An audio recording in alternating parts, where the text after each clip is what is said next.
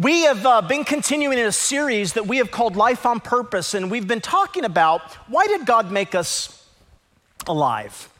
What are we supposed to be living for? What are we supposed to be doing? A lot of people say, I wish I know the will of God. I wish I knew God's purpose for my life. And God says, I've actually made my will for your life very clear. Sure, there are certain aspects and choices that you're going to have in life along the way.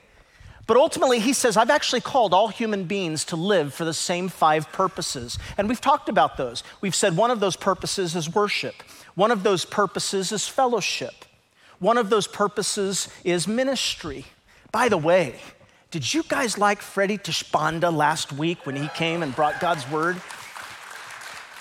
That was awesome. He was talking about ministry. God engineered your life to make a difference. By the way, didn't you think he was a little overdressed? No, I'm just kidding, but he came, he's a good friend of mine, and he came and I said, dude, you showed me up, man. I mean, what's up with that? In fact, Spanish, I'll tell you, he set the bar so high that in our Spanish service today, Stephen Gallier is preaching in our Spanish ministry right now. And look, I have a picture of him. This morning I saw him, and throw this picture up of Stephen if you would. He's wearing a sport coat today, because he's trying to hold to that standard. And I'm like, what's up with this, Anyway, but yeah, that was a great message. If you didn't get a chance to listen to that or be a part of that last week, go back because he's talking about ministry and what it means to serve the Lord. And of course, there's the purpose of mission that God has called us to, that we're going to be talking about on Vision Weekend next weekend. Now, guys, God has so much that he wants to do in your life. And today we're going to be talking about discipleship. But before we get in there, I just want to mention to you, before we begin the message today, you can grab your notes and get ready. I just want to share some budget highlights with you and some information that you're going to need to know for next week. Because next week, I'm going to be laying out for you a vision of this next year and where we're going as a church. Now, we submitted this particular document to you last week in your bulletin. Today, if you take your smart device, if you didn't save this or take it home and begin to pray on it, I'd ask you to begin to pray on this budget that we'll be voting on next week. But you can go ahead and put the QR code up on the screen. There is a QR code that if you just take your smartphone, it'll take you digitally to the budget. Or if you take your phone and you just scan the QR code that's on your events page, this is in your notes, you can get to that budget digitally. The bottom line is we just want to make sure that you get this budget in your hands because you'll be voting on it next week. Now, guys, I want to say this to you. As for 2022, our giving did come in under the projected number that we voted on last year. In fact, we voted on that budget together. If you remember, about a year ago this time, of all the ministry that we were going to do, here's the amount of tithes and offering that we will need to bring in to sustain that. And I do want to say we did come in under budget, but I got to tell you, the giving has never been higher at North Point Church. So I think you should give yourselves a hand because it's pretty awesome. It was pretty awesome. Now, I also just want to say, too, that because we try and be good stewards of everything that God has given, you'll be happy to know that we also came in the black. We did keep our expenses lower than our income because we do try and be good stewards. Even though we have a projection, we really try and just maintain good stewardship of everything that's given here. And so it's good to know that we finished in the black. You should give yourselves a hand for that, too. That's pretty great. But we really do need this year to increase our giving to match an increased budget. Now, I just want to go over the vision with you just a little bit this year because I want you to be prayerful going into next week's vote. If you scan that QR code and you begin to look over the budget, you're going to see all the vision that we've had for our expanded campuses. As you know, we're a multi-site campus now in Kerman, on Bullard. We have a Spanish ministry going. And you'll see that a lot of our increased expenses come with things like youth pastors for Kerman and children's ministers at Bullard and hiring the right staff to be able to do church at a level that we can really reach people with the gospel of Jesus Christ and reach out to families and those that we know need him. Now, our overall increase that we're going to be asking for is 11%. We'll be asking for 11%. But here's what's really cool. In the fall of last year, if you remember, we did a Giving Gladly campaign where we began to urge those who are not giving to begin to give, and we saw hundreds of first-time givers begin to say, you know what, I'm gonna begin to give. Because there are many people who attend North Point Church, but they don't give anything at all. And they said, you know, I'm gonna start practicing the habit of giving regularly and faithfully and consistently. And as of the last quarter of the year, do you realize if we just maintained that giving, how we improved, our budget increase is not 11%, it really is only 5%. If we just went ahead and gave at the level we gave in the last quarter of last year. So I just say to you, that is super, super good news. God blessed us too. Our assets increased as a church because of gifts that God gave us, from about 14 million to 20 million in properties. I mean, God has really blessed us, and he's blessed the ministries as we've expanded on our campuses. But you need to understand, the ministry that we've expanded in doing, we have primarily used extra faith gifts or grants that have been given to us. This year, we need to absorb those extra ministries into the regular operating budget. To do that, we have to increase the operating budget. Otherwise, the ministries that we've expanded to, it becomes very difficult for those things to become sustainable. So we're saying, God, would you just provide through your people? Because I'm gonna tell you guys, money doesn't come from the clouds, it comes from the crowds. It comes from the crowds of people who have said, God, I'm gonna be faithful to you. Now, listen, could God make it magically appear just by snapping his finger? God could do anything he wants to do. But God outlines in Scripture that he calls the church his hands and feet, his body. And he wants the church to act in obedience to his word out of faith and trust. And then God says, now then I'm gonna bless the ministry as people activate their lives. Now I just wanna say, of all the regular givers that we have at North Point, this budget increase that I'm asking you to pray on, if all the regular givers just begin to give $2.80 more every week. Now listen, I'm talking to you if you're a faithful giver. If you just increase your giving $2.80 per person, we will meet our budget goals. $2.80 per person per week. So you do the math on that. We would increase to everything that we need, let alone if folks who are not giving would begin the practice of trusting God with their finances and giving. So I'm just gonna ask you, if you would just pray over this, ask God about it. You can see the vision laid out in all of our expanded campuses, in all the ministry that we're doing, what the needs are. You can see the vision. We'll talk more about that next week. But can I ask you to commit to pray over that at all of our campuses? All right, that'd be great if we could do that. So Father, we just submit all this to you, and we just ask that you would be glorified in our giving and that you would just be lifted up. And Lord, I just pray that, Lord, your word says, let us not give reluctantly, but let us give cheerfully, hilariously, as each has decided to do in their own heart. God, we commit that to you and we give you the praise in Jesus' name. And everybody said, amen, amen. Okay, hey, we're talking about discipleship today. The other day I read an article, it was about a little girl in India. Get this, she weighed only 19 pounds even though she was 5 years old. 19 pounds. The problem was malnutrition. Now here was the shocking part.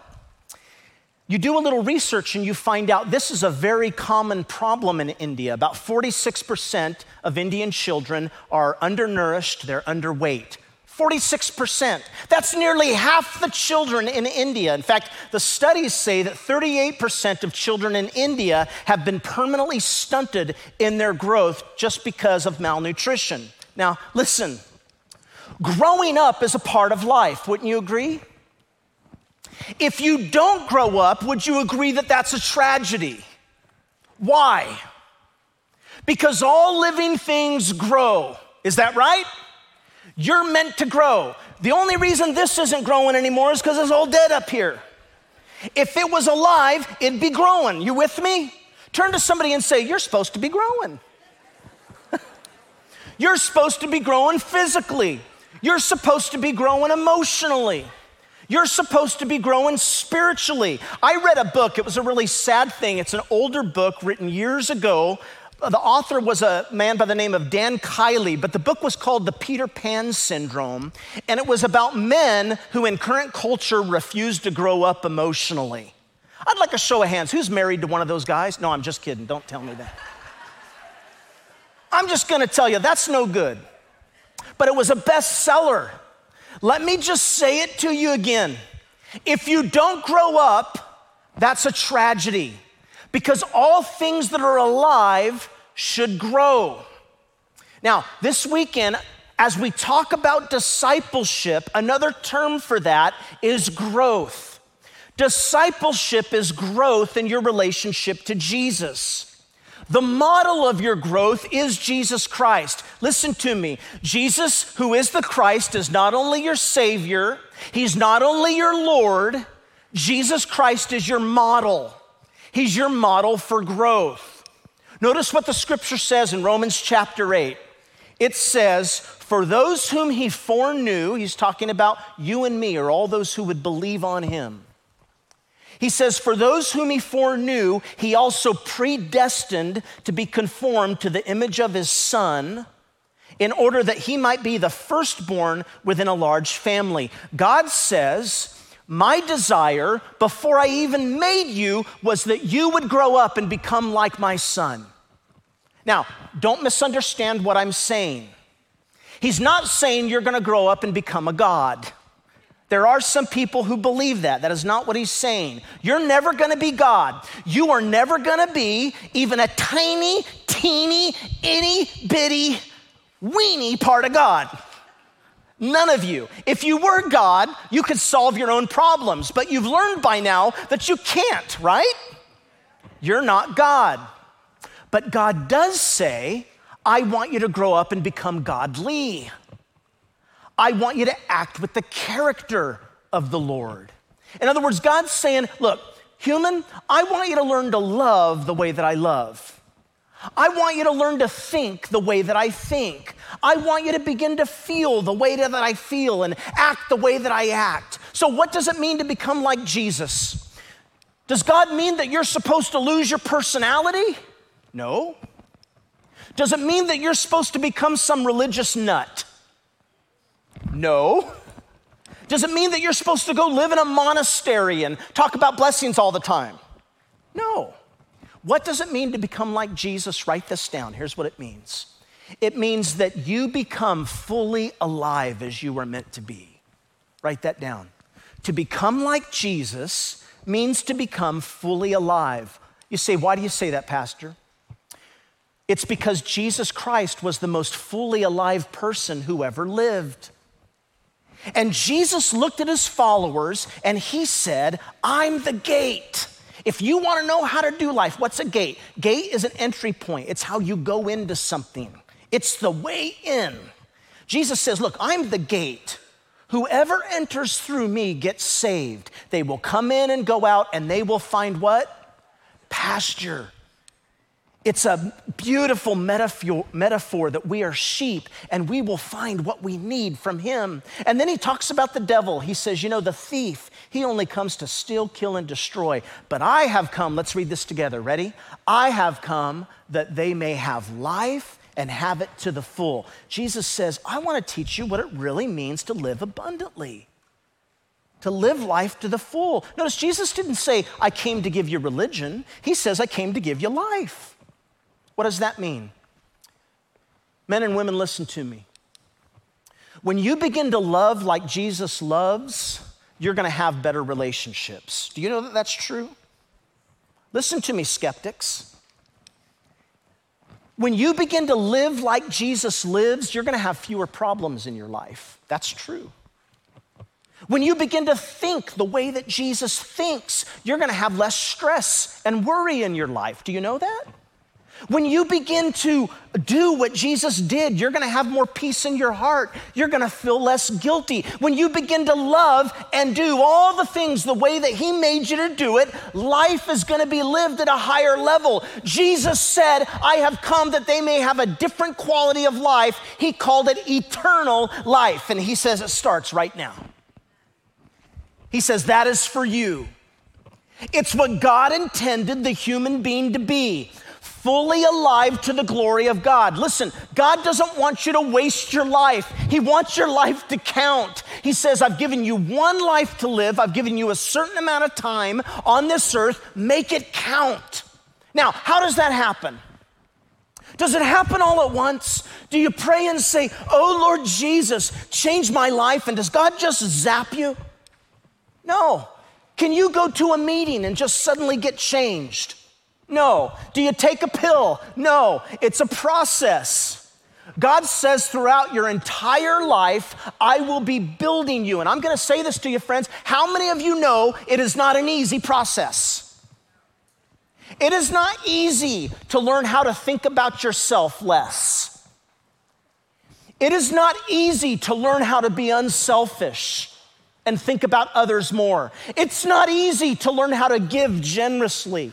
It's not easy to learn how to see things from another person's point of view and not your point of view. It's not easy to walk in humility. In fact, I'm going to say this. It's going to take your entire life to become like Jesus Christ.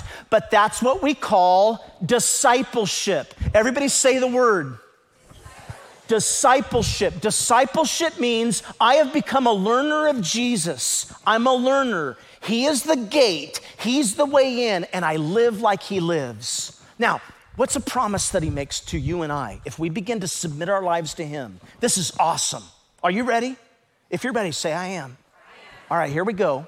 He says, if you will choose to live like me, he makes a promise. And here it is. It's in Romans 8:28. Look what it says. Let's read it together. It says, and we know that in all things God works for the good of those who love him, who have been called according to his purpose. He says, if you'll live for me, if you'll choose to live this way, I will cause everything that happens in your life to work out for the good. Now, does that mean the painful things? Yes. Does that mean even the bad things? Yes. Does that mean even the stupid things that you've done? How many of you are guilty of doing stupid things? Come on.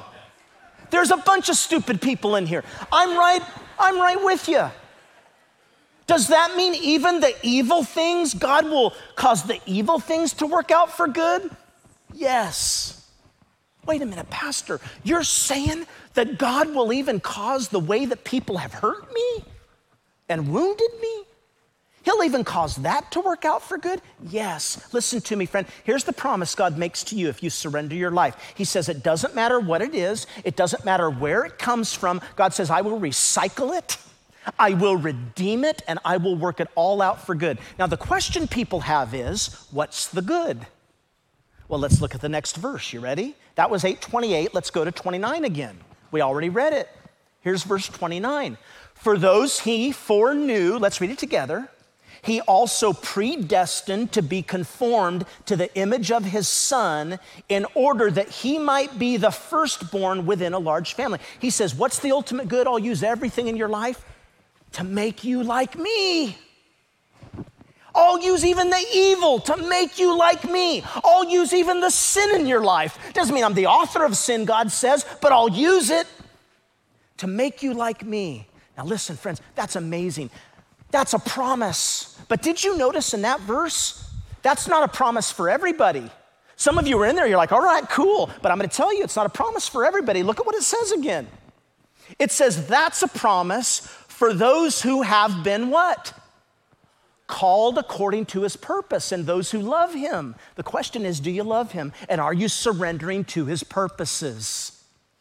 Remember, we're talking about the 5 purposes of God, what he's called you to live for. Are you surrendered to his purpose, and do you love him? That's who it works for. And God says, I will work this out. If you say to God, God, I want to do what you made me to do. I want to be what you made me to be. God, you put me on this planet for a purpose. Listen, do you know one of the distinctives that there should be of the Christian life? It's that Christians should know what they're living for.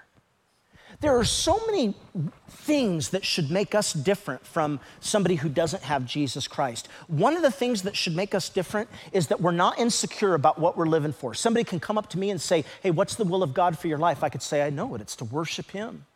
It's to serve others. It's to grow and become more like Jesus Christ. It's to fellowship with other believers. It's to serve people. Now, I just named the 5 purposes. That's God's will for my life. They say, yeah, but what job are you supposed to do? I'll say, it doesn't matter what job as long as I do those 5 things. It doesn't matter. It doesn't matter where I live as long as I do those 5 things. God has called you. Say, I want to live with a purpose in life. Live for that. Guys, that's why I've encouraged you to get this book, The Purpose-Driven Life. This is good theology. And it will begin to teach you this. By the way, you can pick these up at our booth, at our welcome booth. You can buy those. I'd love it if you had that. Isn't it amazing?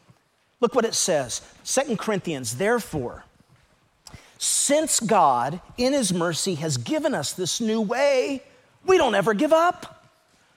For it's God who said, let there be light in the darkness. He has made his light shine in our hearts so that we could know the glory of God that is seen in the face of Jesus Christ. We can become like him. We can begin to look like him. So notice it goes on and it says, that's why we never give up. Though our bodies are dying, our spirits are being renewed every day. Listen, Christians can say present troubles, they're small. They're not gonna last very long, yet they're producing in me a glory that far outweighs them all. Do you see that? Look what he goes on and he says, watch this. He says, we are hunted down, but we are never abandoned by God. We get knocked down, but we are not destroyed. Come on, is anybody with me? He says, through suffering, our bodies continue to share in the death of Jesus, so that the life of Jesus may be also seen in our bodies. Now listen to me. If you don't get anything else I'm gonna say this morning, I want for you to get this. This is the whole message in a sentence.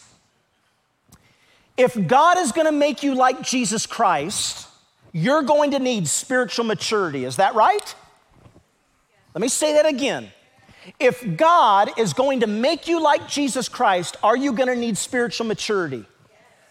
Now, if God is going to give you spiritual maturity to make you like Jesus Christ, then he's gonna have to take you through the things that Jesus went through. Let me say that again. If you're going to get spiritual maturity to become like Jesus Christ, he's gonna have to take you through the same kinds of things that Jesus went through. Was Jesus tired? Yes. You can expect to be tired. Come on, listen. Was Jesus misunderstood? Yes. You can expect to be misunderstood.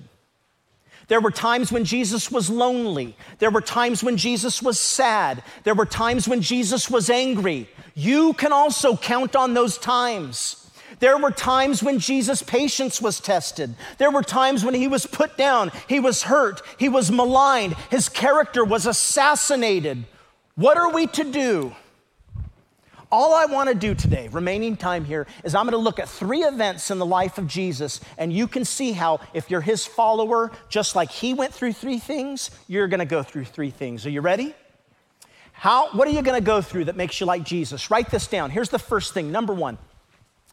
You read the Gospels and you'll see that Jesus faced trouble or trials, didn't he? Now, trials are situations designed by God in order to make us more like him. And therefore, they will draw us closer to him. And here's what I want to say to you. Write this down. God uses the trouble or the trial to teach me to trust him. Let me say that again. God uses the trouble or the trial to teach me to trust him. In fact, Romans 5 says that it's trouble that produces patience. Guys, there was one time in my life after multiple back surgeries, I was praying for patience and I was having all these problems. And instead of the problems getting better, they got worse. Anybody ever been there? And so I said, oh Lord, give me patience. And then instead of the problem getting better, it got more challenging. And then I prayed, oh Lord, give me patience. And then the problem got a little deeper. Lord, I need patience. Then the problem got really bad. And I realized after time had passed, and I'm talking years, I was a whole lot more patient at the end than I was at the beginning. Was God answering my prayer? Yeah. People say, I want to be more patient. I want to be more like Jesus. Be careful. Be careful. I dare you to pray that. I dare you to pray, Lord, make me more humble. I want to be around when God does that. You get what I'm saying? God says, I take your prayers seriously. Now, get this. If you desire to be more humble, if you desire to be more patient, if you desire to be more godly, do you know how exciting that is? Because do you know what that means? That means that the Holy Spirit is working in you to give you those desires. Because if the Holy Spirit weren't there, you wouldn't want those things. So that means God is putting salt on your tongue. He's whetting your appetite. He's getting you ready. He's making you want to be godly. So you begin to pray for those things. And then God says, okay, let me roll up my sleeves. Let's get ready. Let's do my work. How do you think you learn all those things? It doesn't happen instantly. God says, I'm gonna use your life and I'm gonna take you through stuff. Look at this, he says, we can rejoice too, Romans chapter 5, when we run into problems and trials, for we know that they help us develop what? Endurance. And endurance develops what? Who wants strength of character? Come on, just a few of you. Wow. We all want strength of character. Does our country need men and women who have strength of character?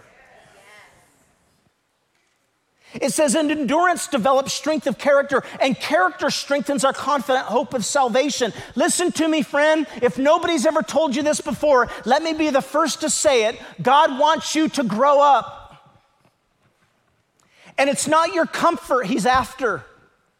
It's your character. A lot of people come to Jesus because they want him to make their lives more comfortable. Listen, God doesn't care about your comfort. He cares about your character. If God cared about your comfort, then the moment that you received him, he'd zap you and take you to heaven. Did you know that? Heaven is the place where you're gonna have comfort. This life is character. This life is preparing you for that life. Do we all understand that? Do we all understand that God uses 80 to 90 years to get us ready for the big show? That this is preparation? This is preschool. Do you all understand that you're in boot camp right now? You are being prepared for something greater. You're only gonna spend 80 to 90 years here. You're gonna spend trillions of years in heaven. God says, then you'll be comfortable. Right now, you're building character. Get used to it. Boy, now listen, guys, until a person gets this truth, until you get what I'm saying, the light bulb goes off, you'll be constantly disappointed in life. God, why am I going through this? God, why this pain? God, why am I struggling? You'll always be disappointed. Why me? I don't know if you figured this out yet. Life is hard. Anybody agree? That's what Paul's saying. He says, but we're not surprised it's tough because we know it helps us develop endurance. We're gonna need that. Why? Because this is the learning stage. And so we trust God. God is far more interested. Listen, guys, can I tell you something? People, they stress out over things like, well, what am I gonna do with my life? What am I gonna do with my career? Who am I gonna marry? I'm gonna tell you, God is far more concerned about who you become than what you do. Listen, let me tell you something. God's given you choices about what to do with your life when it comes to your job and who. There are probably lots of people that are compatible with you. Or maybe you're one of those hard personalities that you can't marry anybody. You're in trouble. I don't know. I don't know who you are. All I know is God has given you lots of choices and you get to make those with wisdom and his guidance. But God is far more concerned about who you're becoming. God's far more concerned about when you work that job, how are you going to work it? Are you going to work it with character?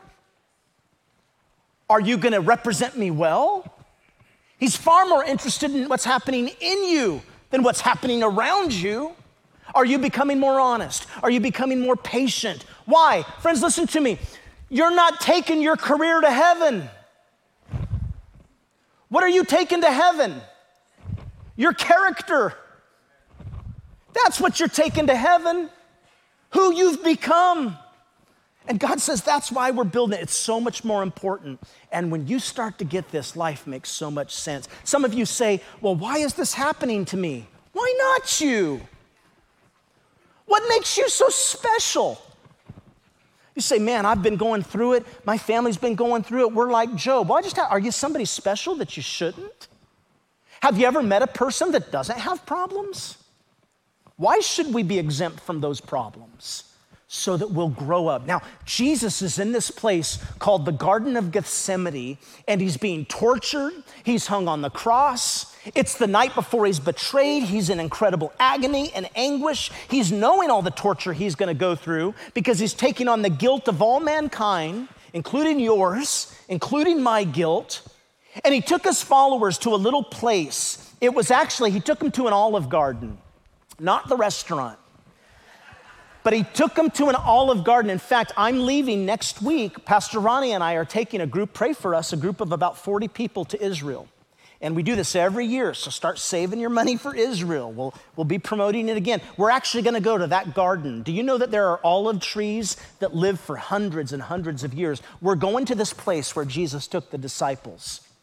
And the Bible says while he was there, he was in anguish. And the question was, would he trust God the Father to do what he'd been sent to do, even though it was painful? And look what it says. It says they went to this place called Gethsemane, and Jesus said to his disciples, sit here while I pray. He took Peter, James, and John along with him, and he began to be deeply distressed and troubled. He said, my soul is overwhelmed with sorrow to the point of death. Stay here and keep watch. Now, this is very important. Listen to me, guys. Every one of us are gonna go through Gethsemanes in our life. Every one of us are gonna be faced with this moment. And look what it says. Going a little farther, he fell to the ground and prayed, if it's possible that this hour might pass from me. Abba, Father, which means daddy. Daddy, if you could take me from this suffering, do it. He said, everything is possible for you. Take this cup from me. By the way, do you know what the cup is a reference to? In the Old Testament, every time the cup is used, it's a reference to the wrath of God. Jesus knows the wrath of God is about to be poured upon him. He says, if it's possible, take your cup of wrath from me. But then he says, yet not as I will, but what you will. Now I'm gonna ask you, what do you pray when you face a major problem? I'd say follow Jesus' example. What did he do first? He claimed God's sovereignty. He said, God, I know you can stop this problem. You have all the power in the world. You can stop it. But then he was honest to tell God what he wants. Father, if you could, take this cup from me. Is there another way? Do it. But then what did he do? He yielded his life. He said, but Father, not as I will, but as you will. Now, the three things that Jesus did are the three things that you should do. And I just encourage you, man. That's why we're encouraging you to pick up one of our prayer journals and begin to keep a prayer journal and begin to seeking the Lord daily. Because I want you to write down what the Lord's taking you through, how the Lord's getting you through it. If you've not bought one of these, pick one up and begin to spend time with the Lord daily and write out what you're going through and how the Lord is guiding you like Jesus, who is the Christ. It'll change your life. And you remember the reward. He says, our light and momentary troubles are achieving for us an eternal glory that far outweighs them all. You got to say, God, I don't know why I'm going through this, but I know you will use it, all things, to make me like you. Now, write down this second thing. Jesus went through this. He went through what we call temptations. Write this down. Jesus faced temptations. Specifically, he faced the temptation to do evil. Now, God will use temptation to teach you to obey him. God will use temptation to teach you and I to do the right thing. And there are a few things you got to understand about temptation. Number one, despite what some people have said, God never tempts anybody to do evil. Do we all understand that? It's not God that tempts you to do evil. In fact, Scripture's pretty clear. It says, when tempted, no one should say, God is tempting me. For God cannot be tempted by evil, nor does he tempt anyone. So whenever you're tempted, I'm gonna tell you that's not coming from God. Where is it coming from? It could be coming from the devil, or it could be coming from where? From you. Or it could be coming from another person. But it's not coming from God. Now, God may use it, but he doesn't cause it. How does God use it? Write this down. God will use temptation as an opportunity to teach you to do the right thing. Write that down. God will use temptation as an opportunity to teach you to do the right thing. Listen, every time you face a temptation, you have a choice. Me and my buddy Gordon, but when we were single young men, we were both dating young women that were very good friends, and we both used to struggle in those relationships physically because we didn't want to have sex until we were married, because we know that's God's design for our life. So we held one another accountable. We said, man, check in on me, that I'm being a good man, and I'm not doing things that are wrong. I'm living right for Jesus Christ. And it got kind of cool because we realized every time we were tempted, we could reverse that on ourselves and on the devil, because every time we were tempted, we could say, oh, thank you, devil, for reminding me to pray for my friend. And so every time I was tempted, I started praying for my buddy. Lord, just bless him. Lord, give him strength. Lord, help him to hang in there. Lord, give me strength. Help me to. Every time you're faced with a temptation, God's saying, hey, here's a reminder. You need to grow up. Make the right choice. How did Jesus handle temptation? Remember the story? Jesus had just been baptized and the heavens opened and the dove descended and people heard the voice of God. And it's God the Father saying, this is my Son whom I love. With him I'm well pleased. And then the Bible says right after that, he was led by the Spirit into the desert, and it's there he was tempted by the devil. Notice it says, then Jesus was led by the who? The Spirit into the where? Sometimes God will lead you into the desert. Come on. Sometimes it's not God tempting you, but sometimes God will sovereignly allow you to be put into a place where you will be tempted. And there Jesus goes into the environment. Now, what does this tell you? Number one, it tells you it's not a sin to be tempted. Some people, they feel so guilty when they're tempted. Oh man, I feel so bad because I was tempted to look at this woman, or man, I feel so bad because I was tempted to do this thing or to cheat on my taxes or whatever it is. And God says, it's not a sin to be tempted. What you do with it can be sin. What did you choose? Temptation can actually be an opportunity. It's when you're put under the weight that you get to build muscle. See, you know what some of our problems are? Is that we're praying for God to remove the weight. Oh God, deliver me from temptation. Oh God, remove this temptation from my life. And God is looking at you going, I'm not gonna remove the temptation. That's how you build muscle. God says, push the weight up. Run the race. Endure. That's how you build character. God says, I'll use it if you just trust me to do it. The great reformer Martin Luther once said it this way. He said, he was talking about temptation, and he said, you can't stop birds from flying over your head. They're gonna do that. But you can keep a bird from nesting in your hair. And he says, that's true of temptation. You can't stop it from coming, but you can choose what you're gonna do with it. He goes on in 1 Corinthians and he says, you are tempted in the same way that everyone else is tempted, but God can be trusted not to let you be tempted too much, and he will show you how to escape from your temptation. Now, sometimes we think, boy, it'd be great if I could finally get to some point in my life where I'm a big enough spiritual giant that I don't get tempted anymore. Wouldn't that be wonderful? Listen, that'll never happen. It'll never happen. Some of you, there are some Christian leaders that have fallen to immorality. You've seen them. They've been in the news. They have fallen into immorality because they were under the impression that they would grow spiritually strong enough that they wouldn't be tempted anymore. They were wrong. You say, why do you say that? You're telling me I could never be so spiritual I'm not tempted?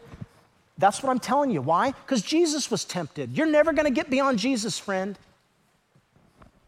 As mature as you think you're going to become, you're never going to exceed him. And he was tempted. And so you learn from that temptation. You say, God, what do I do with it? So what does Jesus do? He says, get out of here, Satan. He depends upon the word of God. And he says, the scriptures say, worship the Lord your God and obey him only. Now, guys, this is why this year we have been encouraging you, please begin to pick up the habit of Bible reading time. What did Jesus use in temptation to combat the enemy? He quoted the scriptures. He knew the scriptures. Some of you, you've already started this year your Bible reading plans, and I gotta tell you, some of you, I know you've already dropped out. It's like you started reading through this plan, day 1, you got it going, and you got to day 4, and then you missed. And then you didn't get up in the morning or whatever it is. Let me tell you something, pick it right back up. Forget that. Who cares if you missed a few days? Just pick up and restart. Do you know what I do? I miss days all the time. And you know what I do? I don't go back and even catch up on the days I missed. I just skip those days and pick up on today. Do you know why? Because there is therefore now no condemnation to those who are in Christ Jesus. Do you think that God is going to be upset that you missed 3 days? Or do you think he's going to be excited that you made 6 days? You build on your success. You say, okay, God, you don't start saying, oh, I feel so guilty that I didn't make 3 days. You say, thank you, Lord, that I made 4 days. Let me pick it back up and let me seek the Lord Jesus. God wants to do something in your life. Now, let me give you this third thing. You guys ready? Write this down. Jesus faced trespasses. Jesus faced trespasses. What are trespasses? Trespasses are the things that people do to hurt you. They are situations designed by other people intended to hurt you. If you've ever trespassed on somebody else's property, what did you do? You went on their property and you took advantage of them. Now, how does God use trespasses? God will use trespasses against you to teach you how to forgive. Write that down. Trespasses to teach you how to forgive. That's why when you pray one of the versions of the Lord's Prayer, he said, notice this, he said, Father, forgive us our trespasses as we forgive those who trespass against us. Isn't that interesting? That scripture is saying, Father, forgive me to the degree that I forgive others. Boy, that should scare people who are harboring bitterness in their heart. That should scare us if we're holding on to grudges. Father, forgive me to the degree that I forgive. Let me just say this to you. You're going to be hurt in life. You've already been hurt in life, sometimes intentionally, sometimes unintentionally. But bearing the hurt of other people is one of the most painful ways of learning to become like Jesus Christ. Why? Because it involves being criticized. It involves being betrayed. It involves being misunderstood and being maligned and being abused. Maybe somebody has hurt you with their words. Maybe somebody else has hurt you physically or sexually or something like that. Listen, make no mistake, God hates evil and he doesn't want evil to continue. But God says, if you bring even that evil to me, I will cause it to work out for good because I will teach you to learn how to forgive. Did Jesus have to learn how to forgive? Let me ask you, was he persecuted? Yeah, he was persecuted. Was he ridiculed? Yeah, he was ridiculed. Was he beaten? Yeah. Did they hang him on a cross? Did they humiliate him? Intentionally. What did he pray? Father, forgive them. They don't know what they're doing. They're lost. And every time you're hurt by somebody, God says, oh, I've given you a blessing. I've given you the opportunity to act like me and to be like me and to walk in unforgiveness. Father, forgive him. He only responds to evil with good. So here's the big point. God wants to make you like Jesus, but you're never going to become like Jesus until you learn to forgive. God wants you spiritually mature. To get you there, he's going to take you through the very same stuff. Listen, some of you have been hurt. I know you've been hurt. Some of you hurt 10 years ago, 20 years ago, 30 years ago. Maybe you're holding on to it. You're still holding on to it. I got to say to you, let it go. Your grudges, your resentment, you're only hurting yourself.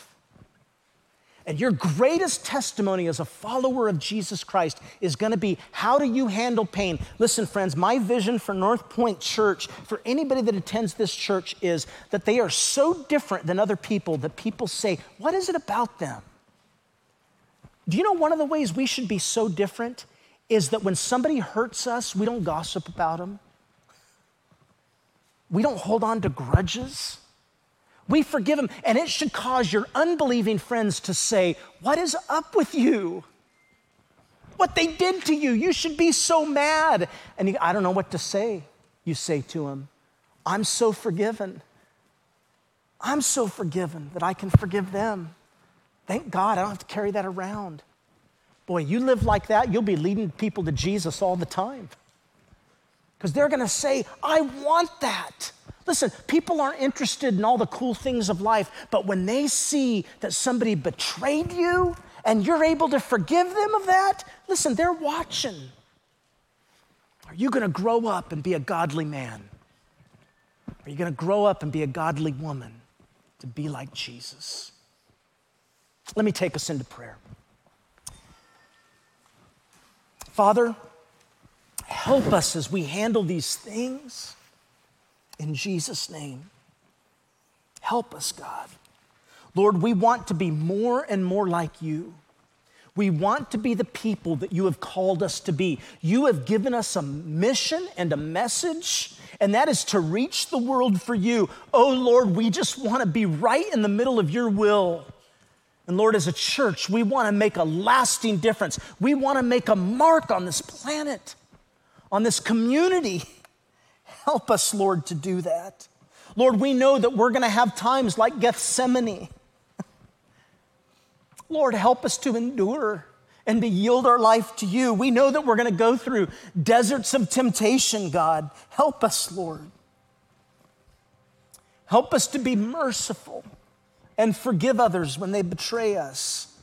And Lord, we claim the promise that as we love you and as we live for your purposes, just pray this with me. Jesus, as I live for your purpose, cause all things, just pray that with me, cause all things to work for good. That is, that I would look like you and be like you. Thank you, Jesus, for your work in my heart. In Jesus' precious name, amen.